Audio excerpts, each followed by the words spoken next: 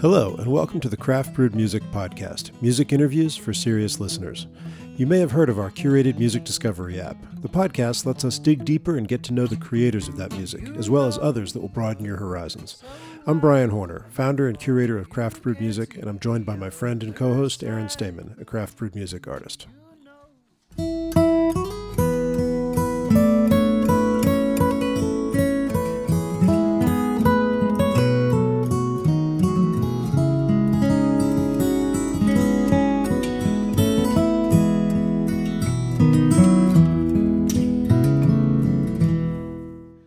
Back from our annual summer break with a really interesting album to discuss, one that reaches across the Atlantic and across time. Nothing But Green Willow, the songs of Mary Sands and Jane Gentry. The album was conceived by Thomm, who's here to talk about it with us, and Martin Simpson. Martin Simpson is an English guitarist who's been nominated for 32 BBC Radio 2 Folk Awards, has been nominated for Artist of the Year 9 times consecutively, and has also been nominated for Best Album, Best Original Song, Best Traditional Track, Best Guitarist, and Musician of the Year with multiple wins. His partner in this project is Grammy-nominated guitarist, producer, and songwriter Thomm Jutz. In addition to his Grammy nomination, he's earned 4 nominations and a 2021 win for the International Bluegrass Music Association's Songwriter of the Year Award. His songs have been recorded by John Prine, Nancy Griffith, the Steel Drivers, many more. And Thomm obtained a master's degree in Appalachian Studies from East Tennessee State University. Welcome to the podcast. Thank you for joining us, Thomm. Thank you for having me. Glad to be here. Nothing But Green Willow is comprised of ballads from English folklorist Cecil Sharp's collection from the early 1900s, English folk songs from the Southern Appalachians. The story of this collection and how it came to be, I thought was really fascinating, Thomm. Can you start by telling us that story? Yes. I'll tell you just a little bit about Cecil Sharp. Cecil Sharp was an English folk song collector. He was also a very good musician. He was a composer. He was a folk dance collector and instructor as well. And he came to the United States in 1916 and 1918. He had a contact in East Tennessee, a lady called Olive Day Campbell, who her and her husband were academics working in that area, and she had started collecting folk songs of English origin. And Sharp was introduced to her, and Sharp had an inkling that a lot of those songs were songs that people in England didn't remember anymore, but people in Appalachia, because they had lived in relative isolation in southwestern Appalachia, still remembered those songs. And so he came, as I said, in 1916, 1918 to Appalachia. He went with his assistant, Maud Carpellis. They traveled by train as far as they could, which was, in one case, Asheville, North Carolina. And from there, they had to walk, go by horse-drawn cart or ride mules, and just go by word of mouth, finding people who remembered some of those old ballads. And Maud Carpellis would write down the lyrics, and Cecil Sharp would write down the notation. And often they found the same songs, but they noted down, they took down different versions. And Sharp's collection is very detailed, as in who sang the songs, where and when, what were the details lyrically, musically, what were the scales being used, all of that. So it's very much the work of an academic. And it's pretty much as close to the horse's mouth as we can get pre-recorded music. Recording equipment existed at the time, but it would have been impossible for Sharp and Carpellis to take that equipment on those trips. So it's truly an oral collection. And I had learned about this collection many years ago and was very highly fascinated with it, and always wanted to do something with it. But it's a work of quite some size. It's depending on how you count, it's about 500 songs, but there's a lot of different versions of those songs or ballads.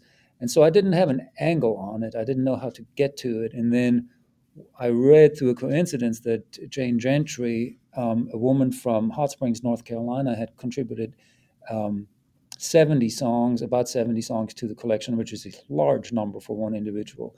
And then a lady called Mary Sands, who lived in a community very close by called Allenstand, that's less than 10 miles away probably.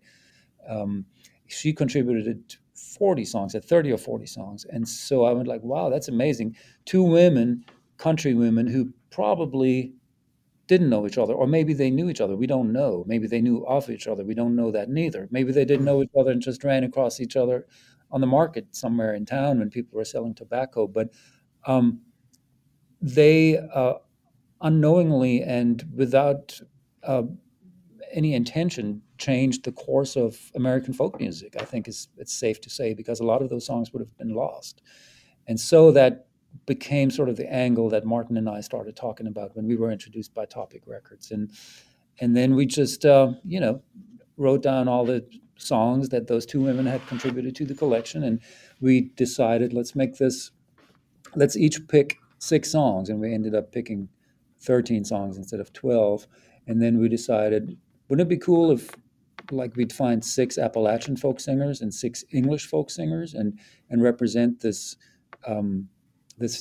diversity in terms of geography that's expressed in those songs. And so Martin identified 6 folk singers in England that he was a big fan of and thought were good singers for these records, and paired them with the song. And I found 6 folk singers here and paired them with one of these songs. And then Martin sang one, I sang one, and so that's how it all came together. And then last summer, Martin was here, he was in America, in upstate New York, teaching at Richard Thompson's guitar camp, and so that became a perfect anchor date for us to start recording. So when he was done there, he flew down to Nashville. I picked him up at the airport, and we played together for a couple minutes and knew that this was going to work out fine. We had not met each other in person before; we'd only talked on the phone.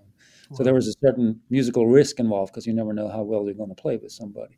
But it worked out. I mean, it was clear in terms of timing and tone and all of that it was a musical brotherhood. And then we started recording the next day, which was a Sunday, recorded till Tuesday, and then Tuesday evening, flew to England together and recorded there for a couple of days with the English guys. And that was it. And it was amazingly an amazing journey to make this record, and a joy to make it, and I'm very happy with the way it turned out. One of the themes in this whole project that Brian and I both found fascinating is all these crossings at the Atlantic.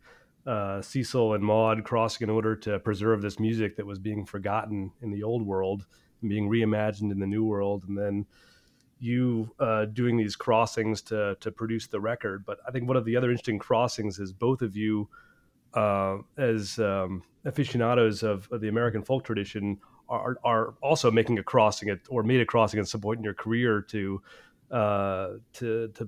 further explore this music and to become practitioners in it. And I think many people may not realize that your great grandparents were not sharecroppers in South Carolina, No. but you came from somewhere else. No, well, Martin lived in the States for 14 years, and Martin is one of those rare people who can interpret English folk music with the same authority that he can play buell kazee, banjo stuff from Appalachia. He's internalized all of that kind of stuff. He's an amazing guy to work with and play with. I was born in southwest Germany in the Black Forest, and it was a fairly musical family. I was encouraged to, play piano and flute when I was a kid. But in October of 1981, when I was just about to turn 12, I saw the great country singer Bobby Bare on a TV show in Germany, and he sang Detroit City, and he sang "Pour Me Another Tequila, Sheila," and "Lay Down and Love Me Again." And that was something happened in my kid brain that moment, seeing him and hearing him, and I knew that I wanted to learn about this music and make this music and make it my life's work. And so I started playing guitar the next day and figured out the chords to Detroit City. And from there on, it was just a long journey to learn more about this music. And in the early 80s in rural Germany, certainly wasn't life there wasn't a hardship or anything, but it was difficult to get your hands on American folk music that was not part of the mainstream, because there were hardly any record stores, and the ones that were there had stuff that was firmly rooted in the mainstream. So it was just, a journey through books and records and tapes and whatnot. And then I knew that Nashville was the place where people played this music, and so I learned more about that. And then met my wife, who had just come back from living in America for 5 years, and I was 15 at that time. She was 14. We were still together, still happily married, and she wanted to move back to America. I wanted to move to America, and so we just had to wait till we had finances in place, had a green card, and all that. And so we moved here full time 20 years ago, October this year, and it's the best decision I've ever made, and I've never looked back. Not because I hate where I'm from, but just because I sort of in a way wasn't born in the right place. I need to be where this music is important.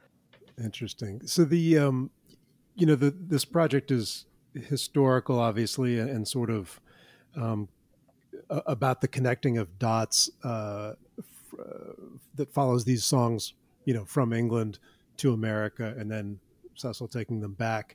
But also there's sort of a long shadow cast forward in terms of the roots of American styles like bluegrass and country, Yeah.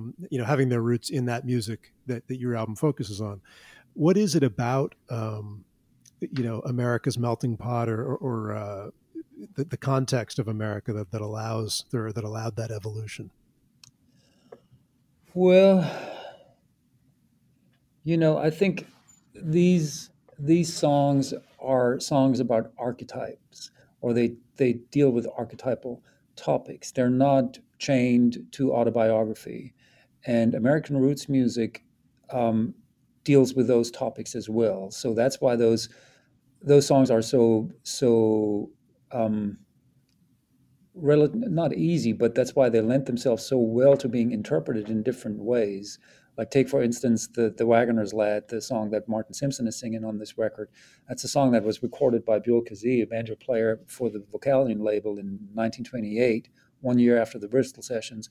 Then it found its way on the Harry Smith anthology of folk music in 1952, and then it was sung by people like Bob Dylan and Pete Seeger and Joan Baez in the late 60s.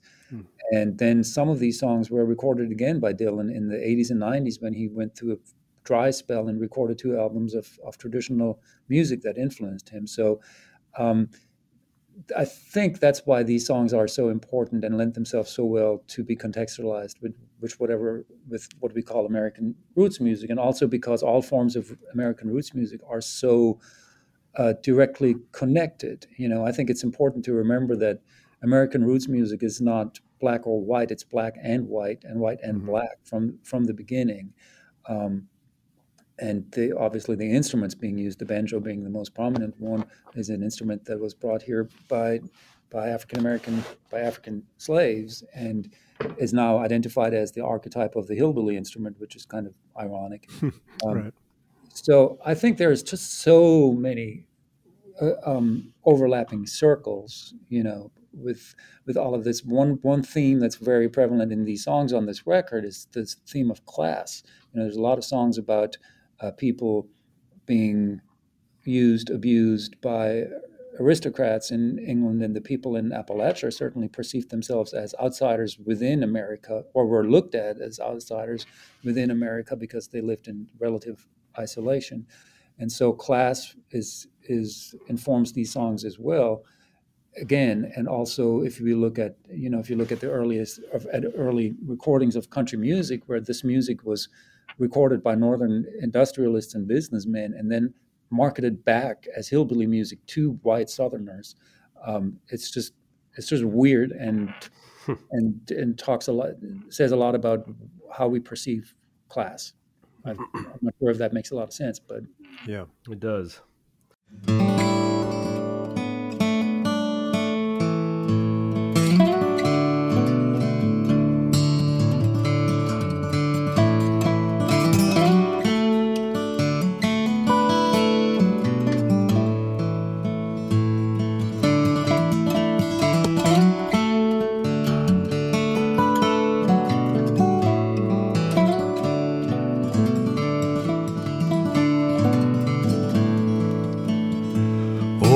Hard is the fortune of all womankind. They are always controlled, they're always confined, controlled by their family until they are wives and a slave to their husbands the rest of their lives. Oh, I am a poor girl, my fortune is bad. I have often been courted by the wagoner's lad. He courted me dearly by night and by day, and now he is leaving and going away.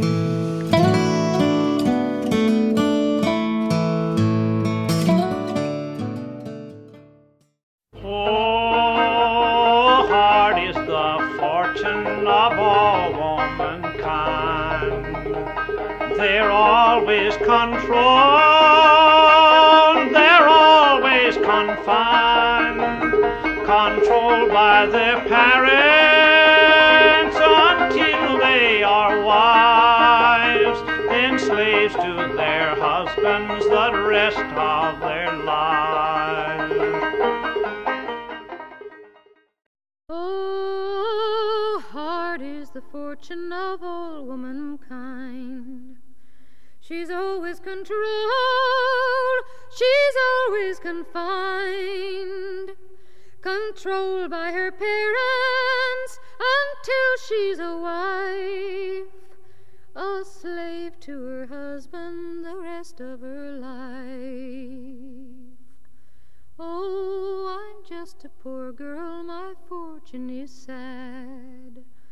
I've always been courted by the wagoner's lad. He's courted me daily, by night and by day, and now he is loading and going away. I love the concept of taking voices from the old world, as it were, and taking voices from the new world, from Appalachia, to reimagine and interpret these songs. And I'm curious, for the songs you selected, what was your process of matching a vocalist to the tune? What criteria did you have in mind? Yeah, like for instance, if you take the song Pretty Sarah that Odessa Settles is singing. Odessa is an African-American lady who comes from a prevalent African-American musical family. Her dad was a singer in the Fairfield Four, and she was in the Princely Singers, which was a group that was important in the civil rights struggle in Nashville. And she still has the family group that's now called the Settles Connection. And she's an amazing singer and an amazing person. And so reading that lyric of when first I came to this country in 1842 or whatever, I can't remember the exact number of year, but I just listened to the rest of this lyric and went like, what if an African-American person sings that? That lends a whole different meaning to the song.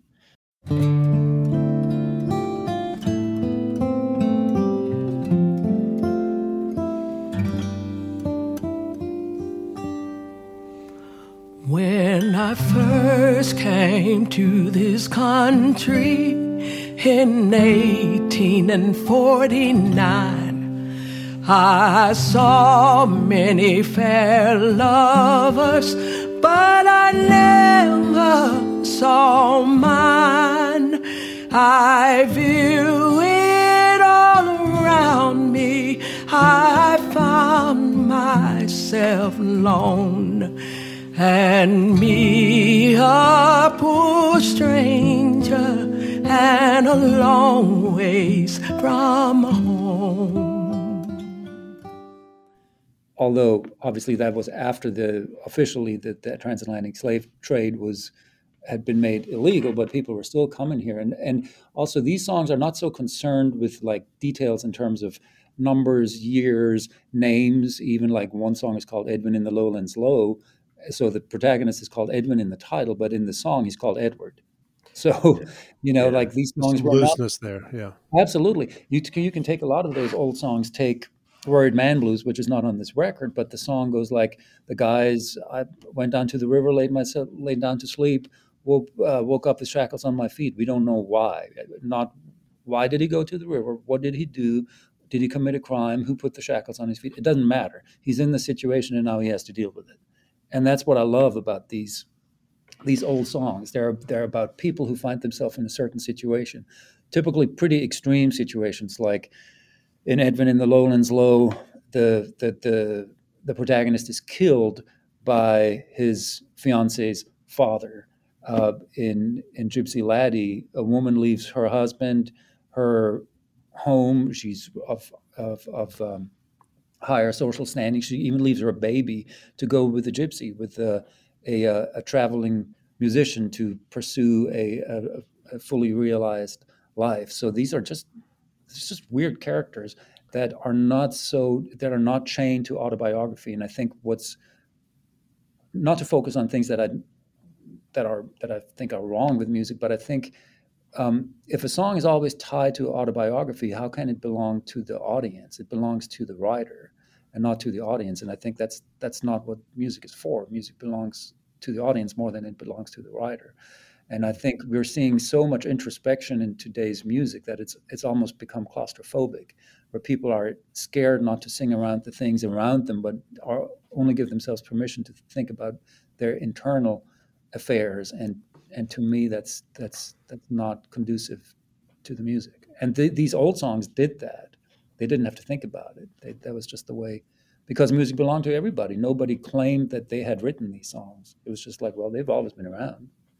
Yeah.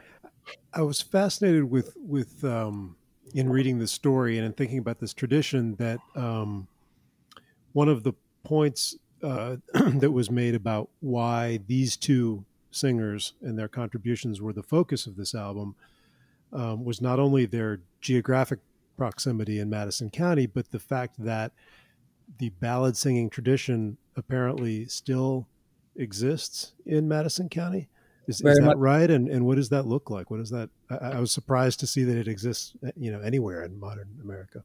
Yeah, it still exists in Madison County, certainly more than in other places. And there's John Penland, who's an expert on this. One of Jane Gentry's, probably her great-great-granddaughter, Sheila K. Adams, lives there and still keeps that tradition alive. There's other families. There's a yearly gathering where people come and sing these songs. And I mean, typically they sing these songs a cappella. That's the way they were traditionally sung, and that's also the way Sharp heard them.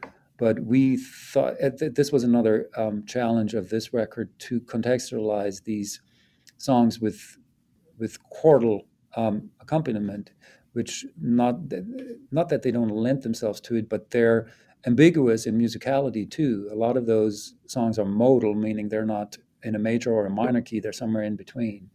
A lot of them end on the dominant chord, not on the tonic chord, which what we're used to in traditional Western music. Yeah. So that was another added layer of complexity that we welcomed. The setting is sparse, and the scale is very small. Was there ever a conception of this album that was going to be a bigger ensemble, or was it always this leaner version?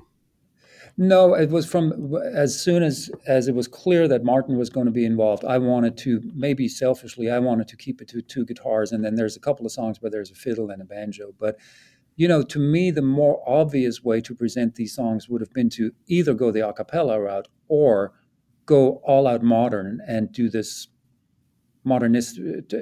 take this modernistic approach to it, which I'm not a big fan of. So I find the two guitars are sort of in the middle, and in a way that works for me, if that makes sense. I think as a conceptual idea to highlight the ballads and their themes and the archetypes you mentioned, I think it's effective. I think in terms of the guitar work and the nuance and opening up the full frequency spectrum for those guitars to shine, it's also a very effective choice for the accompaniment. Well, for guitar enthusiasts, I think certainly there's something to be found there, because our styles are so distinctly different. Martin plays in open tunings only and plays fingerstyle, and I play mostly in standard tuning and play with the flat pick on this record all the time. So that's also a meeting of the two worlds, because the flat picking thing is more of an Appalachian bluegrass related thing. But it's astonishing to me how much wider the dynamic range is when you strip things away. If you add a bass or drums or whatever to it, not that there's anything wrong with that musically, certainly not, but then it just limits that in a way. And I didn't want to be limited by either the very traditionalist approach that these songs can only be played a cappella, but I also didn't want to fall in this trap that we have to do something really extraordinarily weird with these tunes. I just wanted to find a middle ground, and I think that's what we achieved. When you recorded the first track together, which I believe was the Gypsy Laddie, yes, did you guys realize you had something special? Oh yeah, we realized that the day before we recorded that, when we just sat around and played. It just felt so natural, and it's very difficult for two guitar. It's typically or often very sort of weird for two guitar players that work within the same style to have a good understanding of how to play together, and there was never any discussion about anything. We had nothing conceptualized for any of these songs. We had no chord structures written down. With all of these songs, the singers walked in. Some of them didn't even know what key they wanted to do the songs in, and we just, sort of came up with the arrangements on the spot with the singers, and none of these songs took more than 2 hours to record.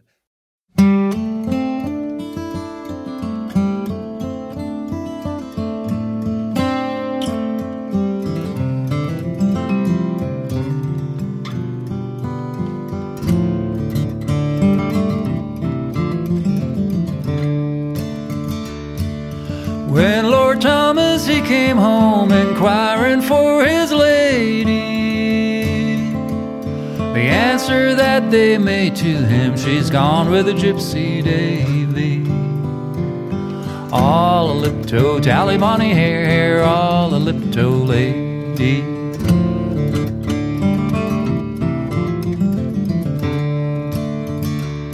Will you forsake your house and land? Will you forsake your baby? Will you forsake your own wedded lord and go with the gypsy Davy? All a lip-toe, tally bonny hair, all a lip-toe lady.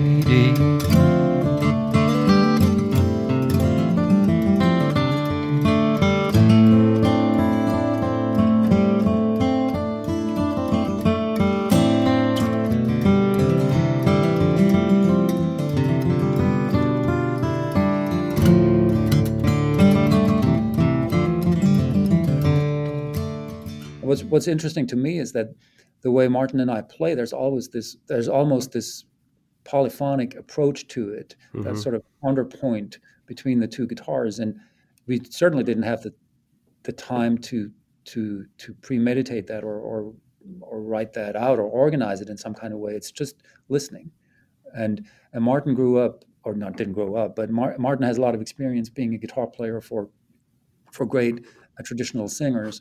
And I was a guitar player for many years when I moved to Nashville here for people like Maura O'Connell and Nancy Griffith and Kim Ritchie. And so we both know what it means to pay attention to what the singer does, because that's the job description. So in some instances, like in Pretty Sarah, the timing that Odessa wanted on this song is so loose. There's hardly a pulse there. So we really had to play on her in and out breath, and to figure out when the next phrase was going to start or end. And even that was surprisingly easy, because we both feel it exactly the same way.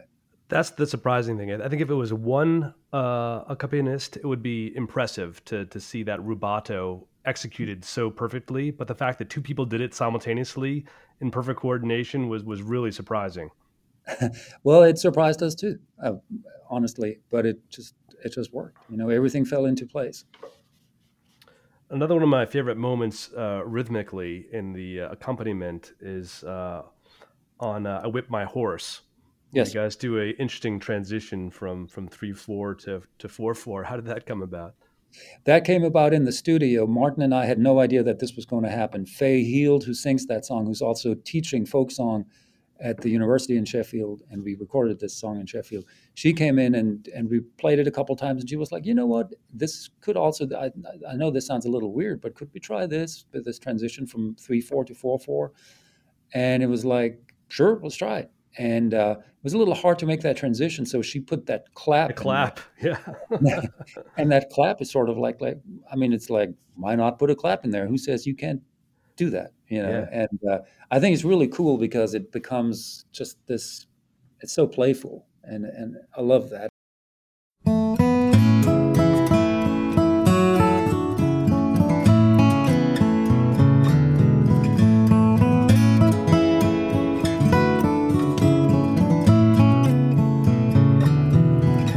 I whipped my horse till I caught the blood. I whipped my horse till I caught the blood. I whipped my horse till I caught the blood. Then I made him draw the mud. Coy Melinda, Kilco, Kilco, Coy Melinda, Kilco me. I fed my horse in a poplar trough. I fed my horse in a poplar trough. I fed my horse in a poplar trough. And there he's caught the whooping cough. Coy Melinda, Kilco, Kilco, Coy Melinda, Kilco me. And it's such a weird lyric too, you know, like I whip my horse just to draw the blood, and then it becomes that the jawbone of the horse becomes something to plow the corn with. And I mean, who would dare to write anything like that today? Yeah, it seems like an inefficient way to plow the crop. Well, and imagine the blank stare you would get from your musical publisher if you deliver a lyric like that. You know? There's a lot of dark and heavy topics that seem to be the taste of the day. Well, yeah, I mean, those were certainly brutal times. You know, people got killed left and right, and people died young and had no cure for diseases and stuff. But you know, looking at our current environment, I'm not sure if it's less brutal. It's just, or less violent. It's just more, just a little more hidden. This is something I'm interested in your perspective on this. You know, these are, whether it's English peasants in the countryside in the old world, or whether it's their Appalachian descendants. These are all hardworking agrarian people who don't have a lot of leisure time or time for entertainments, and you'd think they'd pick some lighter fare that was a little less murder and intrigue and weird horse jaw stuff. Why do you think they're so attracted to these kind of heavy, dark themes for their escape time? You know, that's a question that I'm not sure I have an answer for, but I think the landscape suggests topics like that. I think that's just what they knew, because, you know, and also that's what people wanted to talk about, maybe to come to kind of maybe an internal solution to that. Nobody else was, you know, there was obviously no newspaper, no radio, no nothing. So they had to come to terms with those things on their, maybe utilizing songs, you know, just, I mean, I don't know. Why do we watch horror movies? I don't know.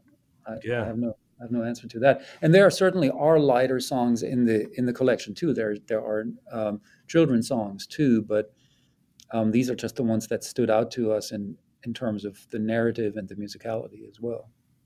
And also, you know, I think people in Appalachia, that rural people in Appalachia, those lives were not easy.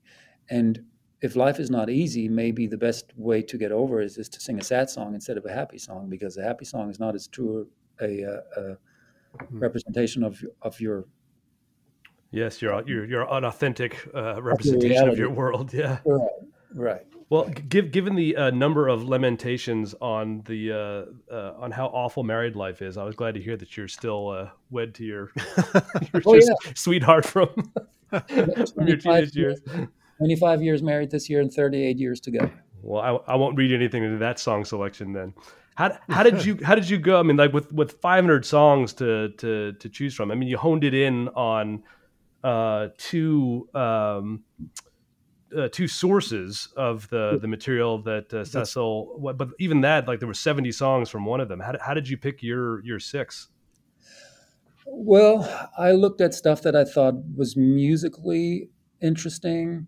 Some of the songs in this collection are just musically speaking so short, like they might be just an 8-bar section that's repeated over and over and over again. And maybe I tried to get to the ones that were a little longer than that because I felt like there's a little more musical meat on that bone. There were a couple that I really, really, really wanted to include because selfishly because the Gypsy Laddie has always been one of my favorite songs, and I think it's one of the greatest opening verses of all songs that I know.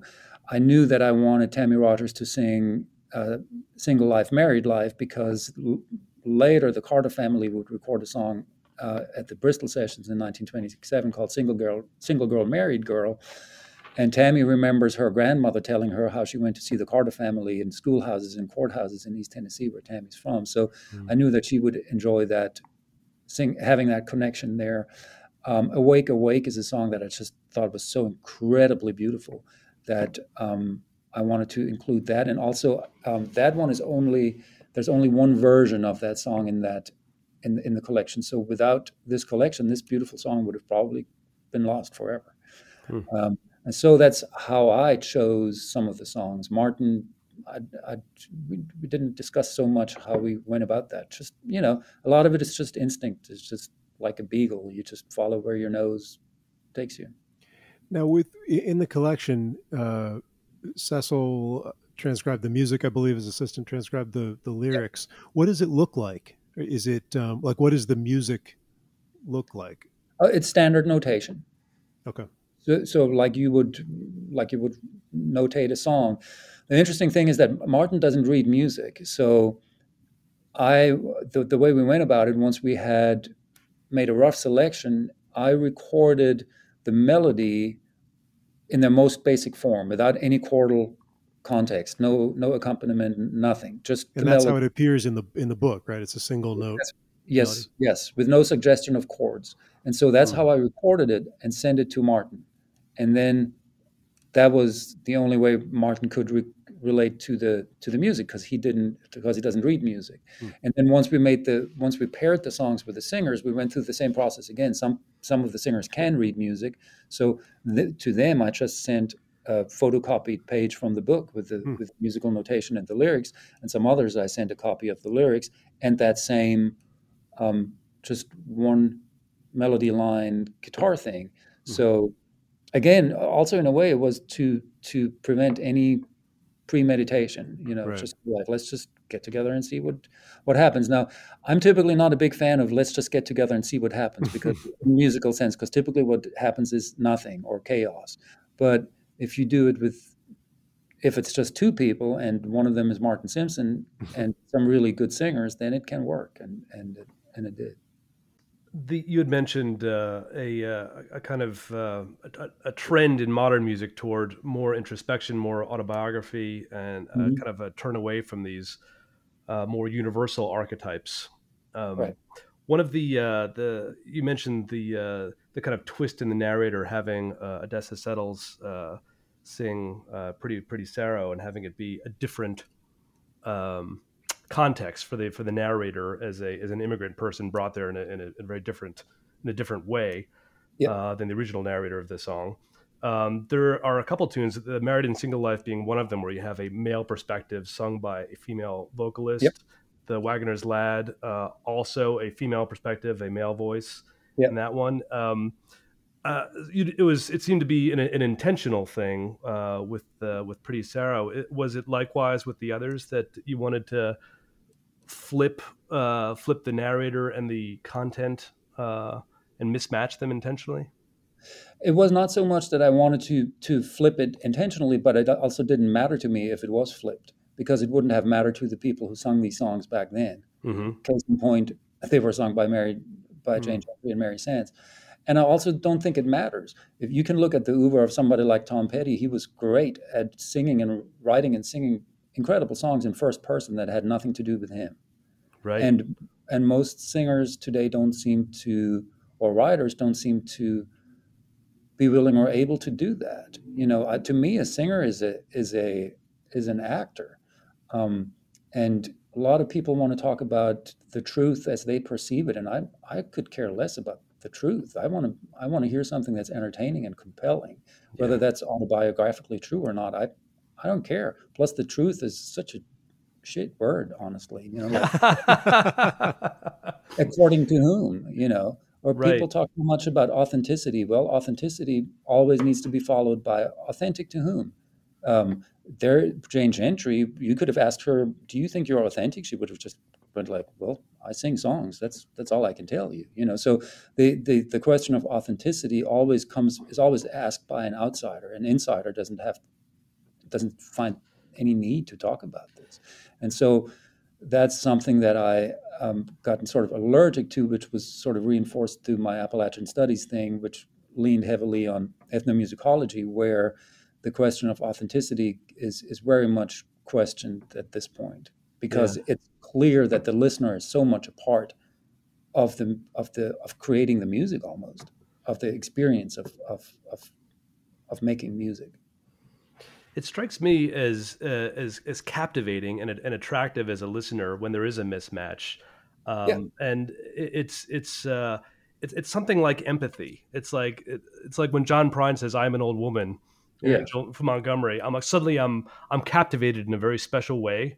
And I'm like, wow, that guy is really able to project himself into something else. I mean, and it's acting a role, but it's also, there's something that's connecting about it.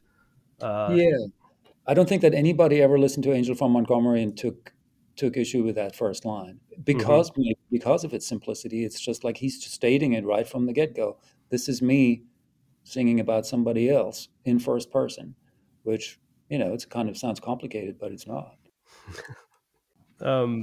We alluded to this before as well, that the mutability of the source material and how the names can change. You can go from Geordie to Georgie if you're Tony Rice, or you can go to Charlie in this recording, and the places change, and you can sell your horses in the countryside of England, or you can sell them in Virginia.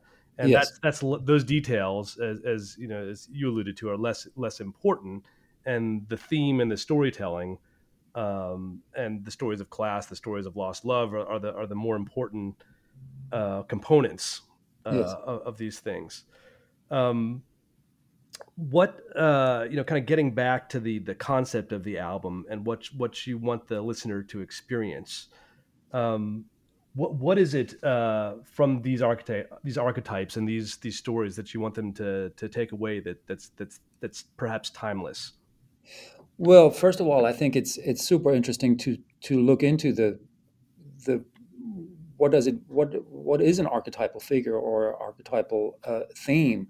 To me, that involves looking at what Carl Gustav Jung had to say about that, and to me that's highly fascinating because it gets into territory of shared unconsciousness and all of that. And I think he's pretty much right on the money that underlies a lot of how we make music and listen to music. But that might be a little on the esoteric end. But I'm glad that you mentioned that song Geordie, because Sierra Hull is one of the greatest young bluegrass musicians, although I'd hesitate to call her just a bluegrass musician because she can do pretty much whatever she wants to do. And her husband, Justin Moses, who sings and plays on that track with her, the same thing for him. He's on the road with Bela Fleck right now playing dobro in his bluegrass, My Bluegrass Heart band.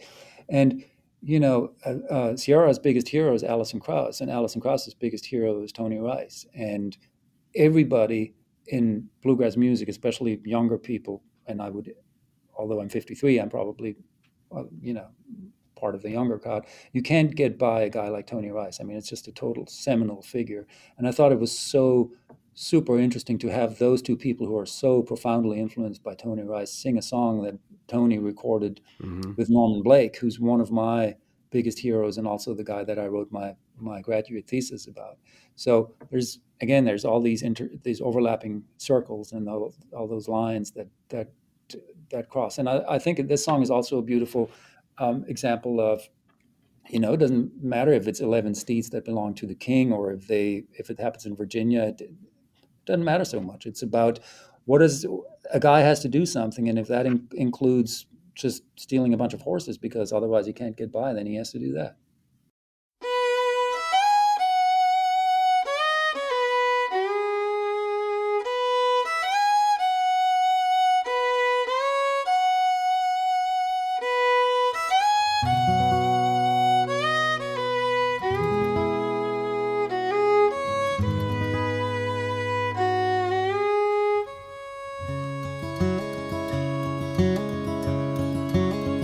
As I went over London's bridge one morning bright and early, I saw a maid, for by the way, lamenting for poor Charlie. He's never robbed the king's high court, he's never murdered any, but he stole 16 of his milk-white steeds and sold them in Virginia.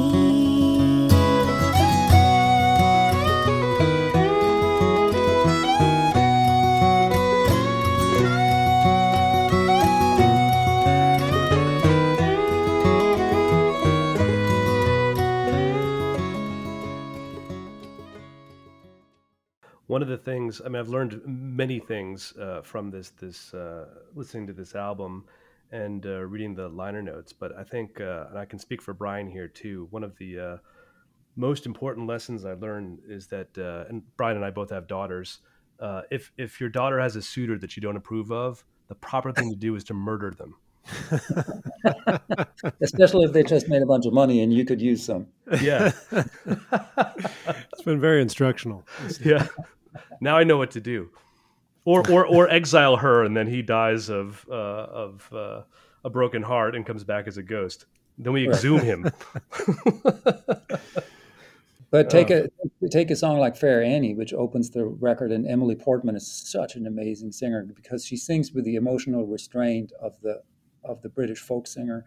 But then in the last verse, when the two women find out that they're sisters, there's a moment of joy in her voice that's just absolutely breathtaking. It's just the tiniest little move, and that's what makes a great singer. And there's a weird story, Right. The woman, her husband's gone for 7 years, comes back, and he married somebody else, and she has to prepare the house, she has to cook the food, she has to bring them all beer and wine, and then the two find out that they're sisters, and they have the dude burned. It's like, well, great. Yeah. And it's amazing that that's the juxtaposition. It's like in the next, like she expresses that joy of realizing it's her sister, and in the next line, let's get rid of him. Yeah, we'll have Lord Thomm burned. It's a cold world.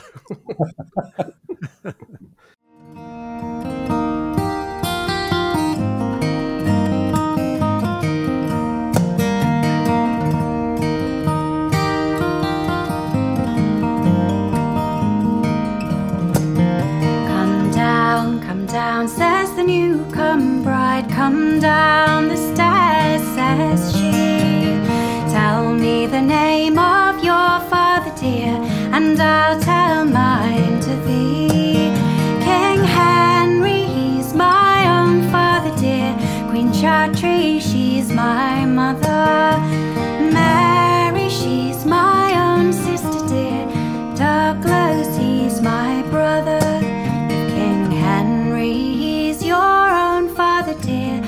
Gentry, she's your mother. I'll ensure I am your own sister, dear. Prince Douglas, he's our brother.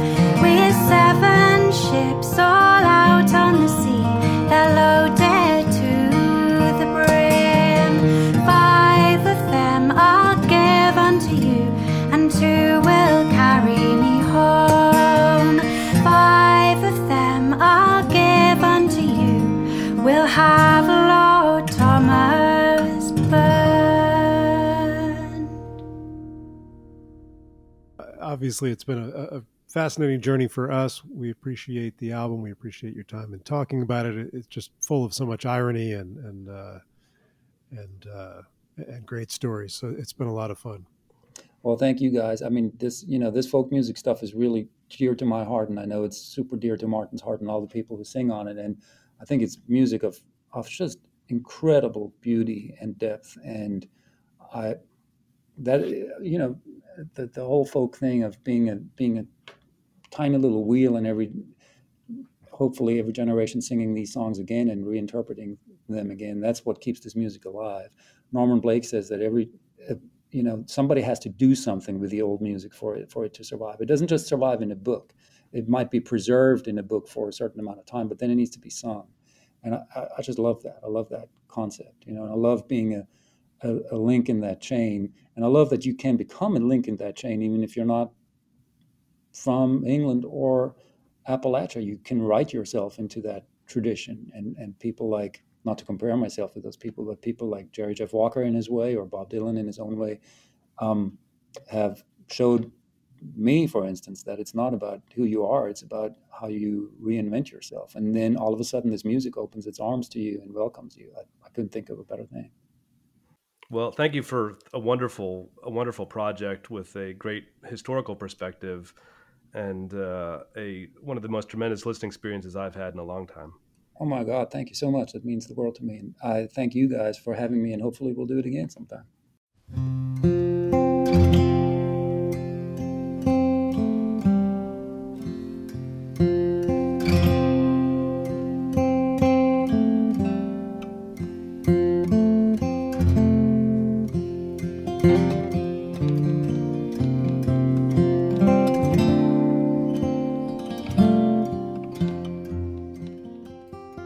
The new album from Thomm Jutz and Martin Simpson, Nothing But Willow, the songs of Mary Sands and Jane Gentry, will be available everywhere September 29th.